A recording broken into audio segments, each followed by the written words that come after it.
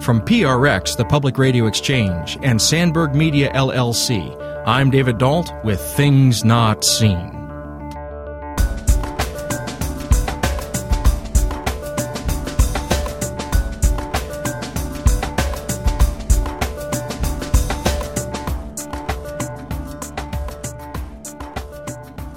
On today's show, we explore what it means to craft a theology for the 21st century for a church that is changing from vertical to horizontal in our conversation with Diana Butler Bass about her new book, Grounded, Finding God in the World, A Spiritual Revolution.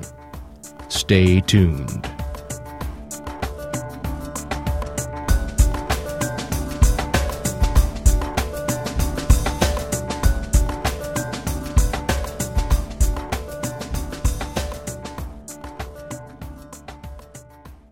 This is Things Not Seen. I'm David Dault. We're speaking today with Diana Butler Bass. She's the author of 9 books on American religion, including Christianity After Religion, Christianity for the Rest of Us, and A People's History of Christianity.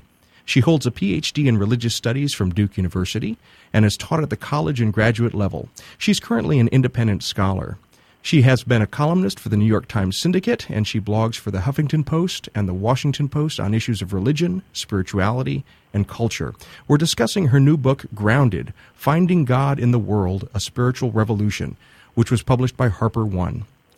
Diana Butler Bass, welcome to Things Not Seen. It's good to be with you, David. Thanks for having me. Well, I want to start our conversation with an image that you begin the book with.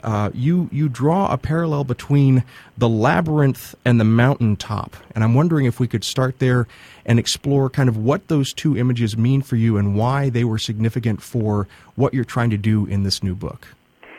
Oh, that episode that I read about happened in Santa Barbara, California, at a monastery that I was visiting, and it was very powerful because I used to go, when I lived in Santa Barbara years and years ago, I used to visit the monastery quite a bit. And it was a beautiful place. It was very peaceful. I got to be friends with the brothers. It was one of those spots where your soul just sort of finds healing and respite. And I was through Santa Barbara on a trip, and I went to the monastery. But it was different. And the reason it was different is that the monastery used to be located on the mountains behind Santa Barbara, and now the monks own a property in the city, and you can sit in the middle of the labyrinth and look up and see where the monks used to live. This was due to the fact that there was a huge fire in Santa Barbara that destroyed the monastery up on the hill. So here I am one morning, and I was walking this labyrinth, I was praying, and I was thinking about where the monastery used to be on the mountains and where it is now in the city, and I realized that that was a metaphor in a substantial way for what was happening with Christianity in North America, that we used to be on a mountain of privilege. You know, the church was the big, powerful institution in town with influence and covers on Time magazine, and now Christian faith has to live in this context of being in the city with a lot of diversity and a lot of other voices, and it's off of the mountain, as it were, and down in the world. What I'm hearing you saying is that there used to be a place for religious faith in the public sphere that was in the world but not of the world. What is the right phrase for explaining what faith is doing now in the public sphere? Well, I talk about the shift, and I think this is sort of the fundamental shift of our understanding of theology and church, and it's happening amongst a lot of different religious traditions, is that we used to construct the universe in a vertical fashion, where there was heaven, earth, and hell, and that God lived in heaven, and essentially the church functioned as a mediating institution between earth and heaven. And the language of theology and the language of hymnody was all vertical language. It was all structured in a very sort of up and down fashion. There's nothing new about that, or nothing new to note it, because we've been living with that for a really long time. The idea that everything came in a sort of a ladder fashion down from God. And so this whole vertical structure has been under siege, really, for the last several hundred years. And part of the problem that I think we're facing as people of faith is that the old vertical structured universe no longer works. It doesn't work in science. It doesn't work in philosophy. It's also not working as a theological or ecclesial structure either. And so the question is, well, what's coming in its place? And in Grounded, I talk about the shift towards the horizons.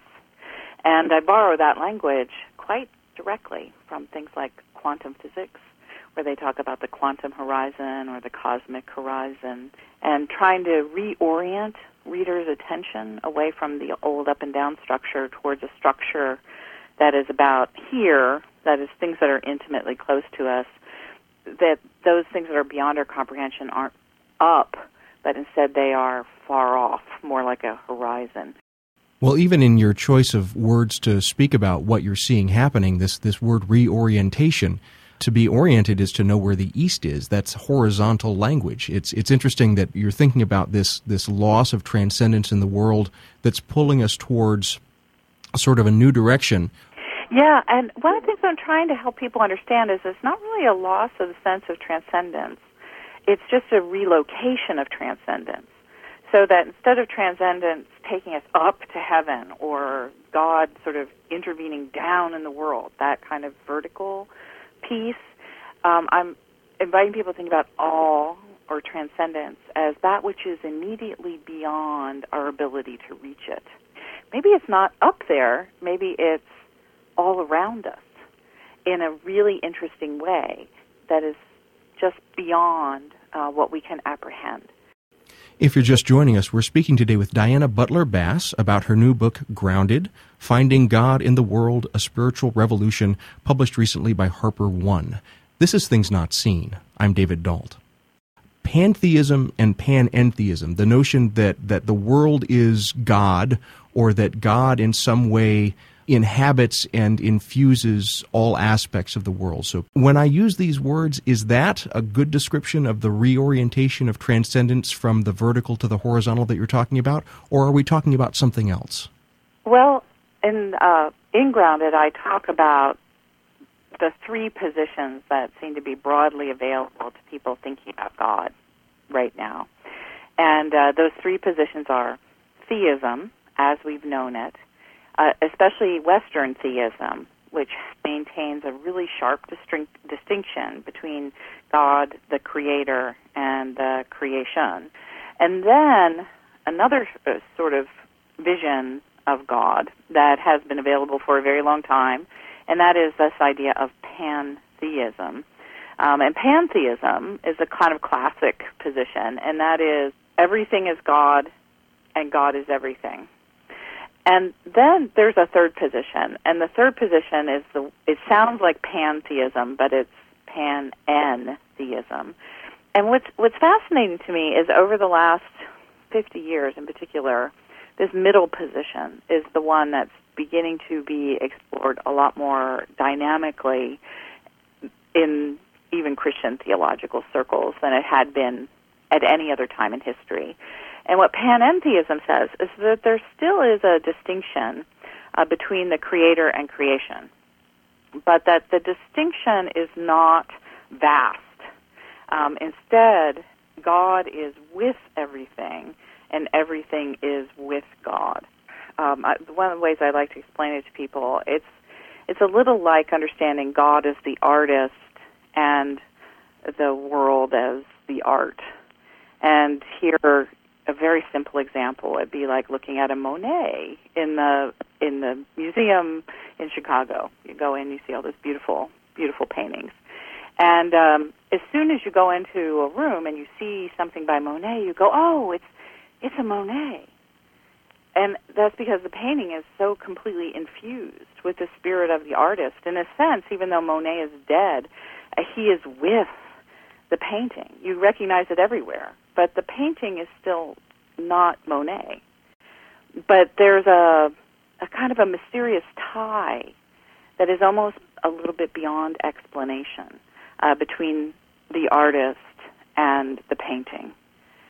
Well, and I want to push back against that image using the line of thought from a mid-20th century theologian by the name of Karl Barth, who was very, very skeptical of the kind of position that you are discussing here, the notion that we can look to the natural world and see the work of God in the natural world. But I wonder how you would counter a criticism like Barth's that we should be wary of looking to the natural world to find evidence of the divine. I understand what Barth is saying, and I do disagree with him, so you're right to pick that up, is I think we need to be wary of the ways in which the vision of a distant God has let humanity off the hook way too often and has been the sort of excuse that many people have used to set up violent systems and structures which have oppressed people and have propelled great violence in the world. All theological understandings have some shortfall. I'd rather take the risk of seeing God in nature and my neighbor and having that compel me to live in a more compassionate and loving way towards the world than I am to live into an older narrative which made too great a separation between those things and gave too many people a sort of a permission slip to injure both the environment and other human beings in the name of God. This is Things Not Seen. I'm David Dalt. We're speaking today with Diana Butler Bass about her new book, Grounded, Finding God in the World, A Spiritual Revolution, published recently by Harper One. We'll be back in a moment. Hey friends, before we begin the show, I wanted to take a moment and talk to you about a new podcast from my friend, the Reverend Kat Banakis. It's called The Holy Holy Podcast, and each episode, Kat takes this big question like dying or careers or how to be single and Christian, and she talks about it with experts from across the nation, sometimes from across the world, and then at the end of the show, she puts it to a 3-person panel that includes a representative of the Muslim faith, the Jewish faith, and the Christian faith. It's always a fantastic conversation. I always learn something when I listen to it, and I just love the fact that she's doing it. So I hope that you'll take a look for the Holy Holy Podcast. You can find it through iTunes. You can find it at holyholypodcast.com. So that's the Holy Holy Podcast with the Reverend Kat Banakis. Give it a listen. I know you're going to love it. Thanks. Okay, here we go with the show.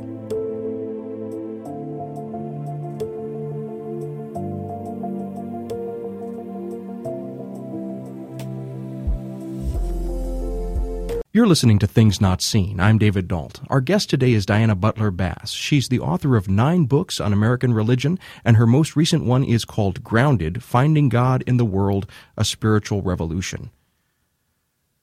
Now, before the break, you were mentioning that you would push back against a criticism like Karl Barth's by saying that the fruits of Christianity in its traditional sense in the West have led to hierarchy and differences in power which should be critiqued. And you said that this was tied in some ways to the vision of a distant God. And in the book, you have a wonderful phrase that you say, you cannot revive a God for a world that no longer exists. And if we look, for example, at the research work of the Pew Research Center recently on American religious life, we see that particularly American populations have been in real turmoil around their religious identity. They have moved from one identity to another, a great majority of them have, and then there's a rising number of what we might call the nones, and I don't mean by that Catholic sisters, but instead those that profess no faith at all, but still might have some kind of basic spirituality. So when you're talking about this world that no longer exists, are you taking into account these major demographic shifts that we're seeing in the last quarter century in America? Well, I think that what I was trying to do when I talk about reviving a God for a world that no longer exists, I think that's sort of the primary mission of fundamentalists in a time when that kind of religious identity is eroding. What they're saying is, oh gosh, well, what we have to do is we have to get out there and we have to be more forceful. We have to proclaim that God is in heaven and demands our allegiance. And, so there's a lot of this attempt, I think, to rebuild the up and down the idea of a distant God who lives in this far-off place beyond our experience. And so that is fundamentalism, in my understanding. And what we see, certainly across culture in the United States, is that there is a rejection of that on a large scale. A lot of people who look at those statistics, one of the things they like to say is, it's liberal churches that are dying. Well, that's not true. That was true maybe 30 or 40 years ago. But now it's almost all churches that are losing members. And one of the fastest declining denominations in the United States is the Southern Baptist Convention. And over the last 30 years, the Southern Baptist Convention has had a gigantic project of making its church more hierarchical and more dogmatic and more committed to the vision of the older picture of God, and it has literally done nothing to stem the tides of membership loss that they've been having. So I think that there is a real connection between the end of the hierarchical vision of God and those numbers. Those numbers show that people are bailing out. They're bailing out of all kinds of religious organizations that don't make sense to them. They're bailing out of religious organizations that they don't believe in whatever God those religious organizations are promoting, and they're trying to figure things out for themselves. I was just reading an article this week. It was about a young evangelical pastor in New York who was a missionary, and the author, it was in the New York Times, and the author quoted Randall Balmer, who used to teach at Columbia. I think he teaches at Dartmouth now. And Professor Balmer was saying, in American religious history, we have never seen a phenomenon like the numbers we see now, with people who are leaving their religious identity aside and who are just launching out in their own sort of spiritual places. And that's true. I've said that myself, and many times it was nice to see it in print, coming from Randall Balmer. We have never seen this in American religious history, and a lot of us are trying to make sense of it.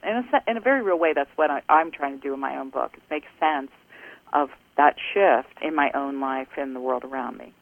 Well, earlier in the conversation, you mentioned your esteem for physics and science and that you were drawing metaphors. You used the phrase the quantum horizon. And just a moment ago, you talked about all the people that are bailing out of traditional religion.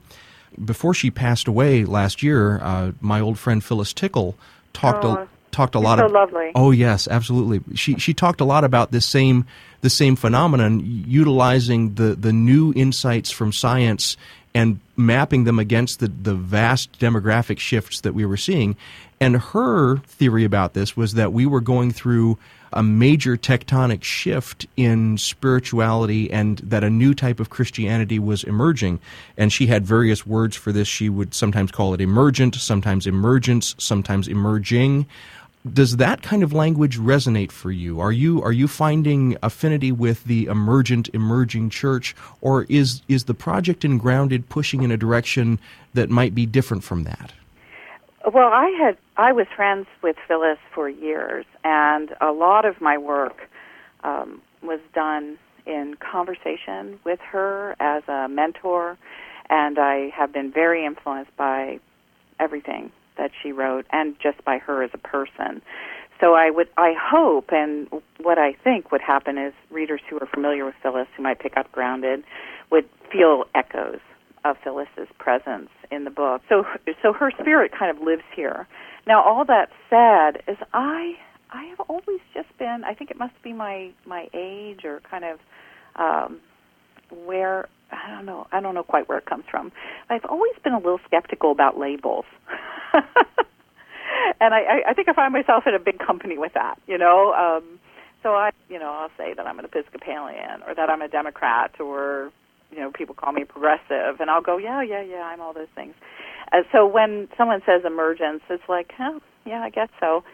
So I don't really like labels. But what I do think is quite right about the conversation that has been happening around Phyllis and around a lot of other really fine, amazing writers is that they're all sort of reaching to explain what is a huge transformation.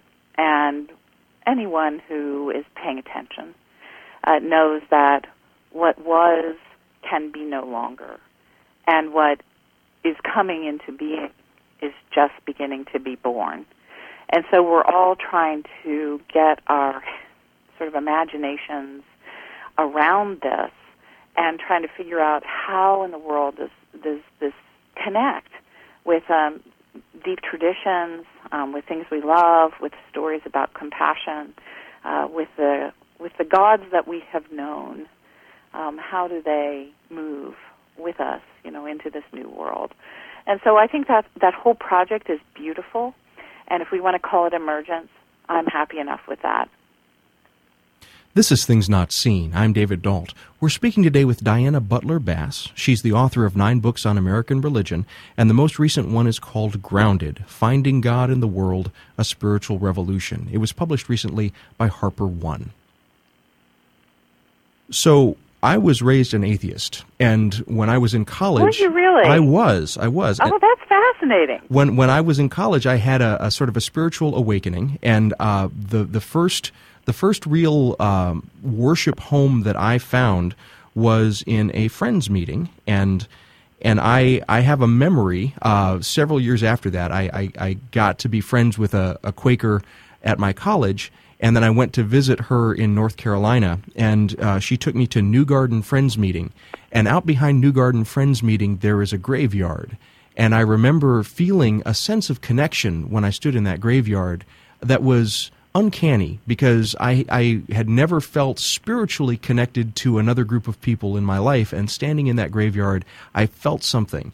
Now, when you talk about in your book going to Third Haven Quaker Meeting House, it sounded like you had something similar that, for want of a better phrase, grounded you in some of your heritage. And I wonder if you could tell our listeners about that experience. Oh, gosh, I love that story.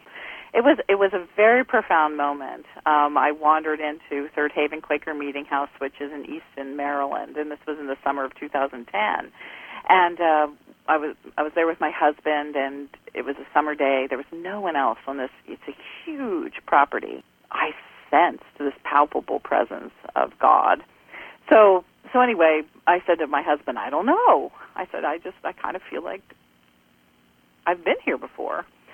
And 3 years later, I was doing genealogical research in relationship to the book that became Grounded, and I almost fainted because I discovered that Quaker Meeting House, that building, was the building that my ancestors, they helped to build the building. And I was so stunned by this.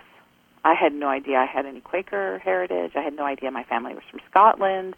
This was all brand new. And when I found out this whole story, I just kind of laughed, because I've always had very Quaker sensibilities. I mean, that's what we're talking about here. Is this idea of that God is with us, that we all have a sense of the inner light, things that Karl Barth didn't like.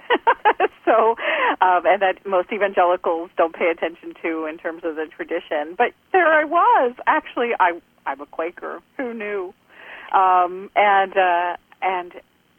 it was just a delightful moment of finding my own identity more deeply, and so I write about that in Grounded, and then I write about why genealogy, why is that so important, and begin to sort of unpack, why genealogy is so present in the scriptures.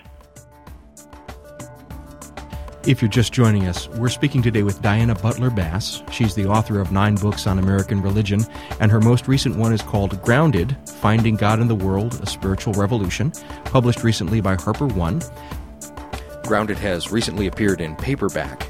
You can find out more about Diana Butler Bass and her work, and in fact, all of our guests, if you go to our website, thingsnotseenradio.com. You can follow us on Facebook and on Twitter at Not Seen Radio. You're listening to Things Not Seen. I'm David Dault. We'll be back in a moment.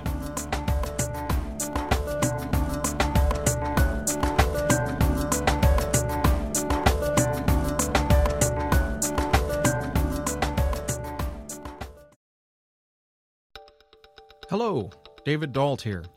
You may be wondering why we take time out of the podcast to have these little minute-long breaks with the crazy music underneath. The answer is simple. We are trying to design the podcast so that it pays for itself, and so these are places where someday we will have some advertising. Now, let's say that you have been interested in getting into some sort of podcasting advertising platform where you want to promote your product. We would be a wonderful mid-market solution for you, particularly if you want to reach an educated audience that really likes stuff about religion. So that's what this is here for. So if you would like to learn more about advertising with us, you can go to advertisecast.com, or you can contact us through our website. We would love to work with you. Thank you always for listening. Okay, back to the show.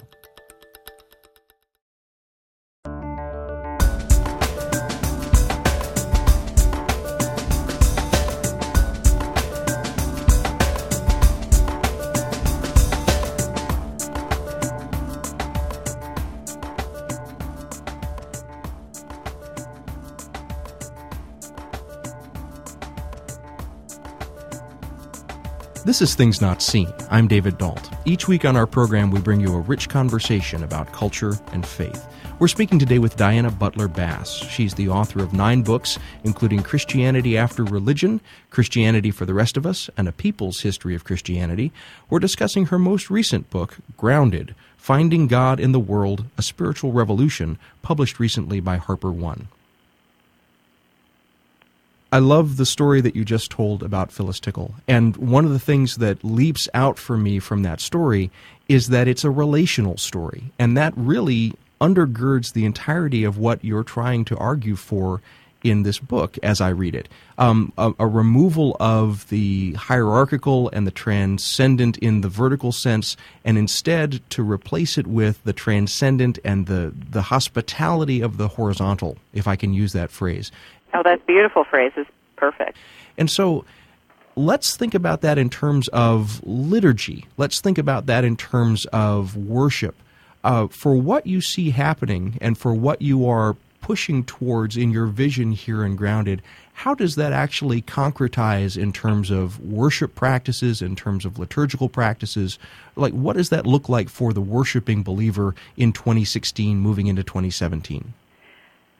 It mostly means we have a lot of work to do, because much of our liturgy and much of our hymnody is still embedded in the up and down framework. And what we're singing and oftentimes what we're praying are at odds with what we are experiencing in the world.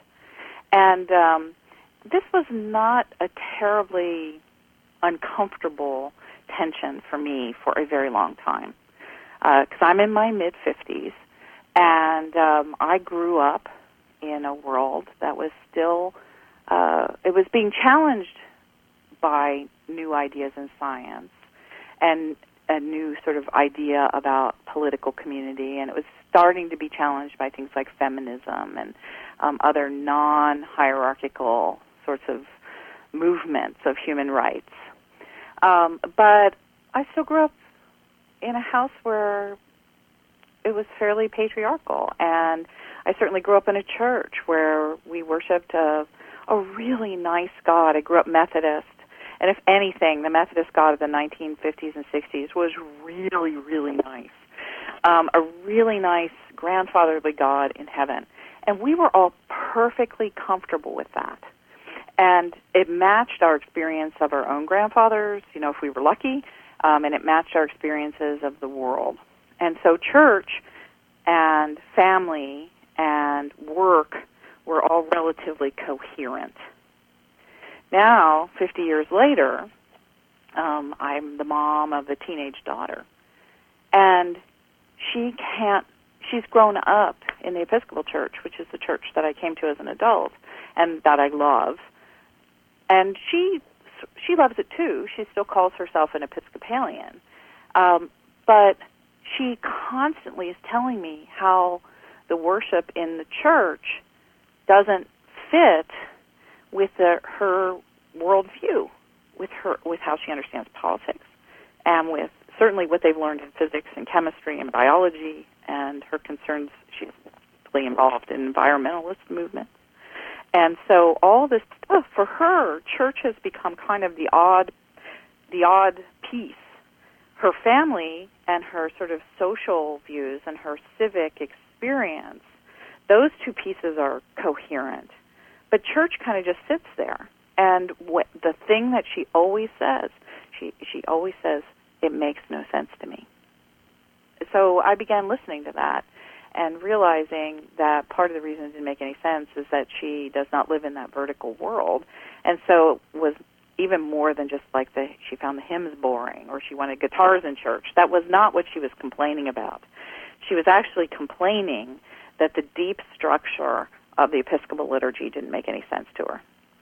And so one of the things we've tried to do as family is sort of find alternative settings and different kinds of hymns and prayers and move a lot of devotional activity and sort of spiritual practice activity into our home where we could help to stitch those pieces together better for her so that she could remain Christian even though she was struggling with church. So I think that experience of that incoherence is the experience of a lot of people, and that's what's one of the things that's surely showing up in the polling data, especially for younger Americans. Not so much people my age. We are still living with it. We might feel like it's awkward. We might not love it. We might be mad at it sometimes, or sometimes it might even, the tension, we might resolve the tension that has developed for us by just saying, oh gosh, there's a certain kind of nostalgic piece about this that reminds me of my mom, or it reminds me of when I was growing up in the 1960s or 1970s. And so I can be comfortable with that nostalgic element of it. So we have ways of navigating that are not present for people who are under 30. So the churches need to figure that out, and it's going to be hard. I have no doubt about that. This is Things Not Seen. I'm David Dault. We're speaking today with Diana Butler Bass. She's the author of 9 books on American religion, and the most recent one is called Grounded, Finding God in the World, A Spiritual Revolution. It was published recently by Harper One. Grounded has recently appeared in paperback. Now, as you were giving your answer, in my mind, I heard and saw my evangelical listeners recoiling and physically flinching as you said some of those things. That's okay. And I hear that. I want to engage you about that for a minute because basically what I'm hearing in your answer is that anyone who would hold to a worldview that would demand that your daughter is somehow being too much influenced by culture in the world and that it's she that needs to change and not the church, that you would want to dismiss that. Am I hearing that correctly? You know what? I am not a person who wants to dismiss anybody or any worldview as irrelevant or unimportant. But what I would say is that it's not my worldview, and it's not my daughter's. And I do think that Christian community, this comes from being trained as a historian who has a heavy interest in sociology of religion, is that I have always been of the mind that, theology is always just deeply embedded in culture, and that the church is always involving itself in a task of living well in the world. Not well in the sense that it prospers in the world, but it has to live with a sense of goodness and preaching the good news within the context of the world. So church and culture, to me, are very closely related. So for me, to talk about the renewal of liturgy or the changing of prayers, to me, this is simply what every generation of Christians have always done all the time. We don't live in the 3rd century. We don't pray or worship or sing anything like people in the 3rd century did. We don't build buildings like they did. We don't order our churches in the ways that they did. Every single generation of faith has to keep this project going, and that is being Christians in the world that we have, in the culture in which we live. So I'm not dismissive, but I'm certainly of a different theological spin, and I would appreciate if they would not dismiss maybe my daughter's sense of desiring a faith that is deeply and profoundly meaningful in the world in which she lives and moves and has her being, and which she's passionate about. This is fascinating to me, and I appreciate you taking a moment to talk about this. And I hear clearly that you don't want to dismiss this other perspective. You wish that perspective was not dismissive of you and your daughter. But now I want to ask a question, if I may, about the conversation going on between you and your daughter. You've said that her articulation is that this makes no sense to her. And so how do you communicate to her what you see to be the essential pieces of Christianity? What is the gospel that you convey to her, or do you? Oh, gosh, I do all the time. I think that if you had her on the phone, which I feel bad trying to speak for her, but she would say very clearly, God is love. God loves everyone. We have to love our neighbors. We are called to care for the earth. We have a vocation of great meaning and purpose, which is fulfilling to both God's dream for us and to the world, if we carry that out. She loves Jesus. We celebrate Christmas and Easter. So those are pretty much all the pieces. and we have great and amazing, lively discussions about the parts of Christianity that Christians disagree about. And I remember just even 6 months ago, we were having kind of a barn burner of a discussion around a dining room table about the resurrection, and whether it was historical, scientific, metaphorical, narrative. And, here we are, as my husband who grew up a liberal Presbyterian, I who spent so much time in evangelicalism and became an Episcopalian, and then my daughter who was then 17, simply trying to figure all this out. And so my house is full all the time of incredibly rich, amazing theological discussion, Christian practice, daily prayers. I would hope that my evangelical friends couldn't fault me for those things, even though they might not always like the answers that I have in those discussions. Nevertheless, they're here, and I'm raising a daughter who is Christian for the 21st century. If you're just joining us, we're speaking today with Diana Butler Bass. She's the author of 9 books on American religion, and her most recent one is called Grounded, Finding God in the World, A Spiritual Revolution, published recently by Harper One. You're listening to Things Not Seen. I'm David Dalt. We'll be back in a moment. Earlier in the program, we talked about advertising, but there are ways to support Things Not Seen even if you don't have anything to sell. I just wanted to take a moment and give a quick shout out and thank you to our Patreon supporters. Now, if you don't know what this platform is, it's a way for you to regularly give contributions that support our work every time that we release a new episode. It costs you just a little bit, like maybe the cost of a latte a month, maybe $1 an episode, but it adds up because it aggregates with all the other people and ends up being a nice sum for us. Many of you have stepped up. We've only been doing this for a few weeks, but already the numbers are there, and I appreciate it so much. If you'd like to become a Patreon supporter, you can do it very easily. Just go to patreon.com. That's spelled Patreon, patreon.com/notseenradio. Thank you always for listening, and thank you especially for your support. We really do appreciate it. If you're just joining us, we're speaking today with Diana Butler Bass about her new book, Grounded, Finding God in the World, A Spiritual Revolution, published recently by Harper One. This is Things Not Seen. I'm David Dalt. In terms of structuring the book, how difficult was it for you to try and strike that balance between a personal voice and this kind of going deep into these areas of theological reflection?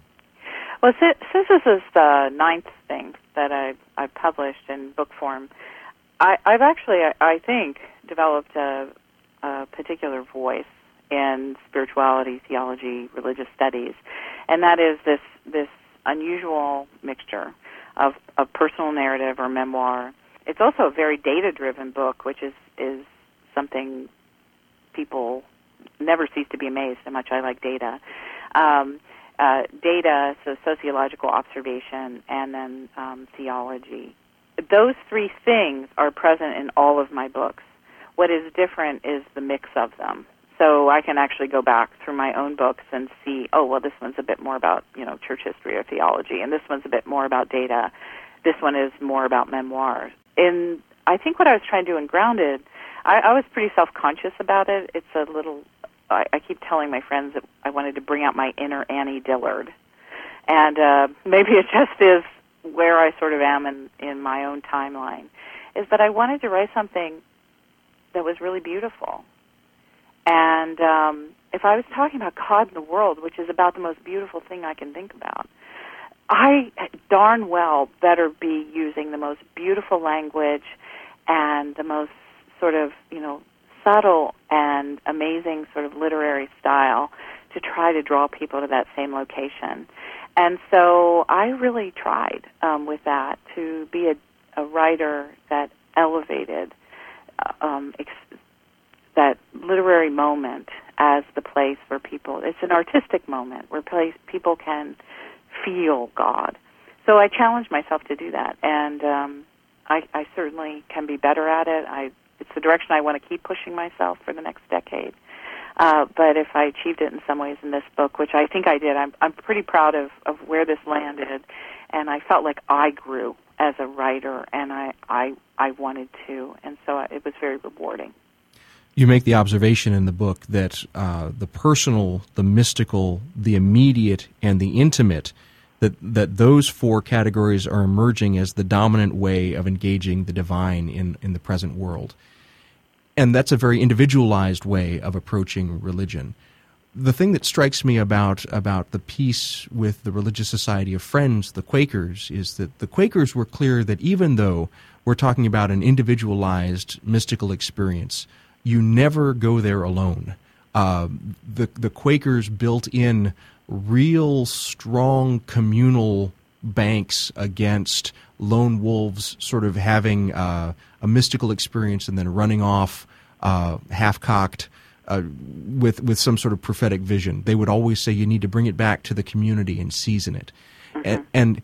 And what strikes me about what you were just saying about the way that you chose to structure this book is that you're trying to create, if I'm hearing you correctly, a shared mystical experience, a subtle, beautiful way of talking about God that is not simply idiosyncratic to you, but is in some way shared and communicated.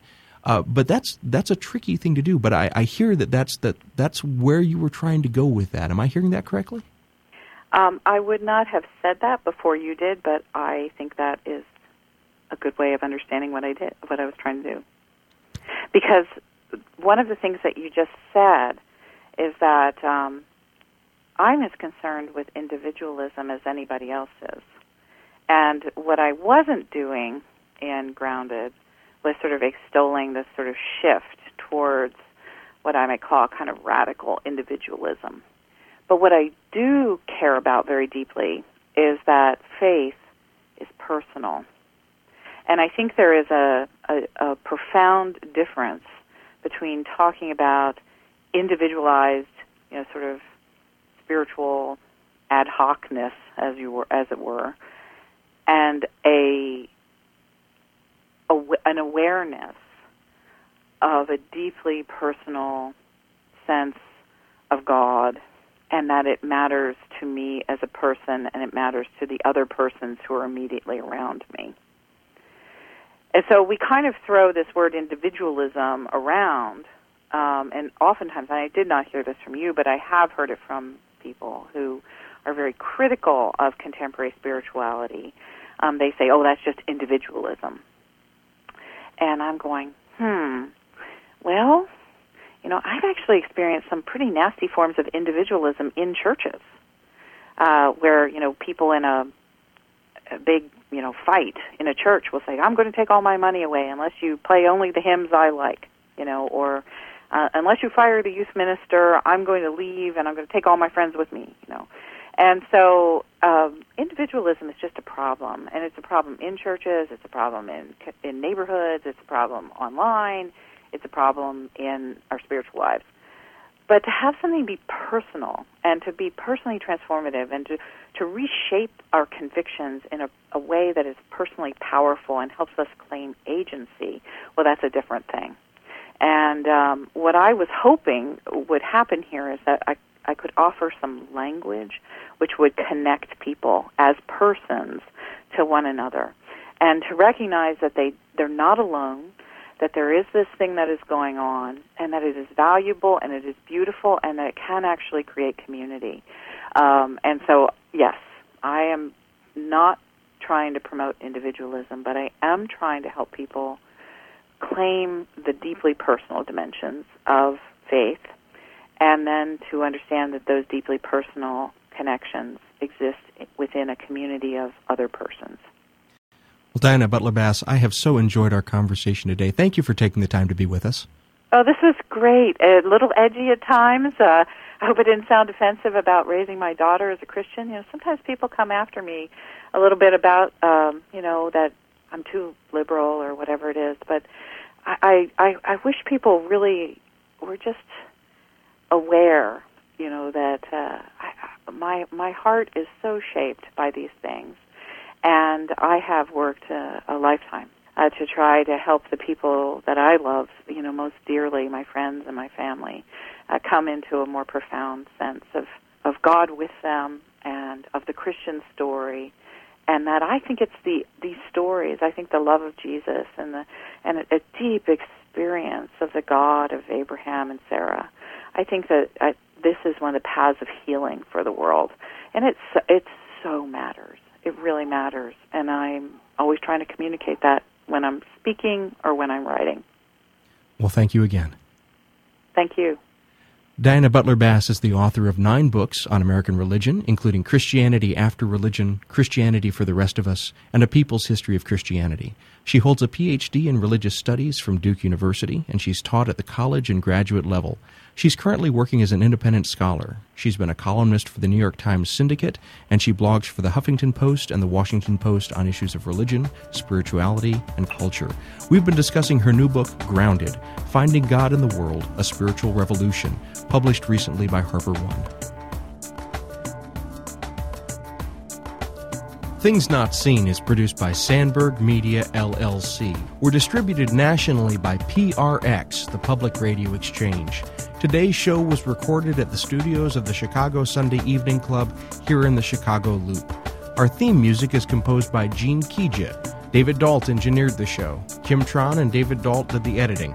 Our staff includes Travis Abels, David J. Dunn, Natasha Alford, and Alexander Batnock. You can follow us on Twitter at Not Seen Radio. Visit us on Facebook and like our page to receive regular updates about the show and find out more about upcoming guests. That's facebook.com/Things Not Seen Radio.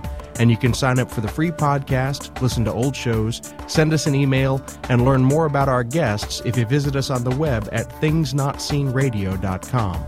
I'm David Dalt, and we'll be back next week with more conversations about culture and faith. Please join us.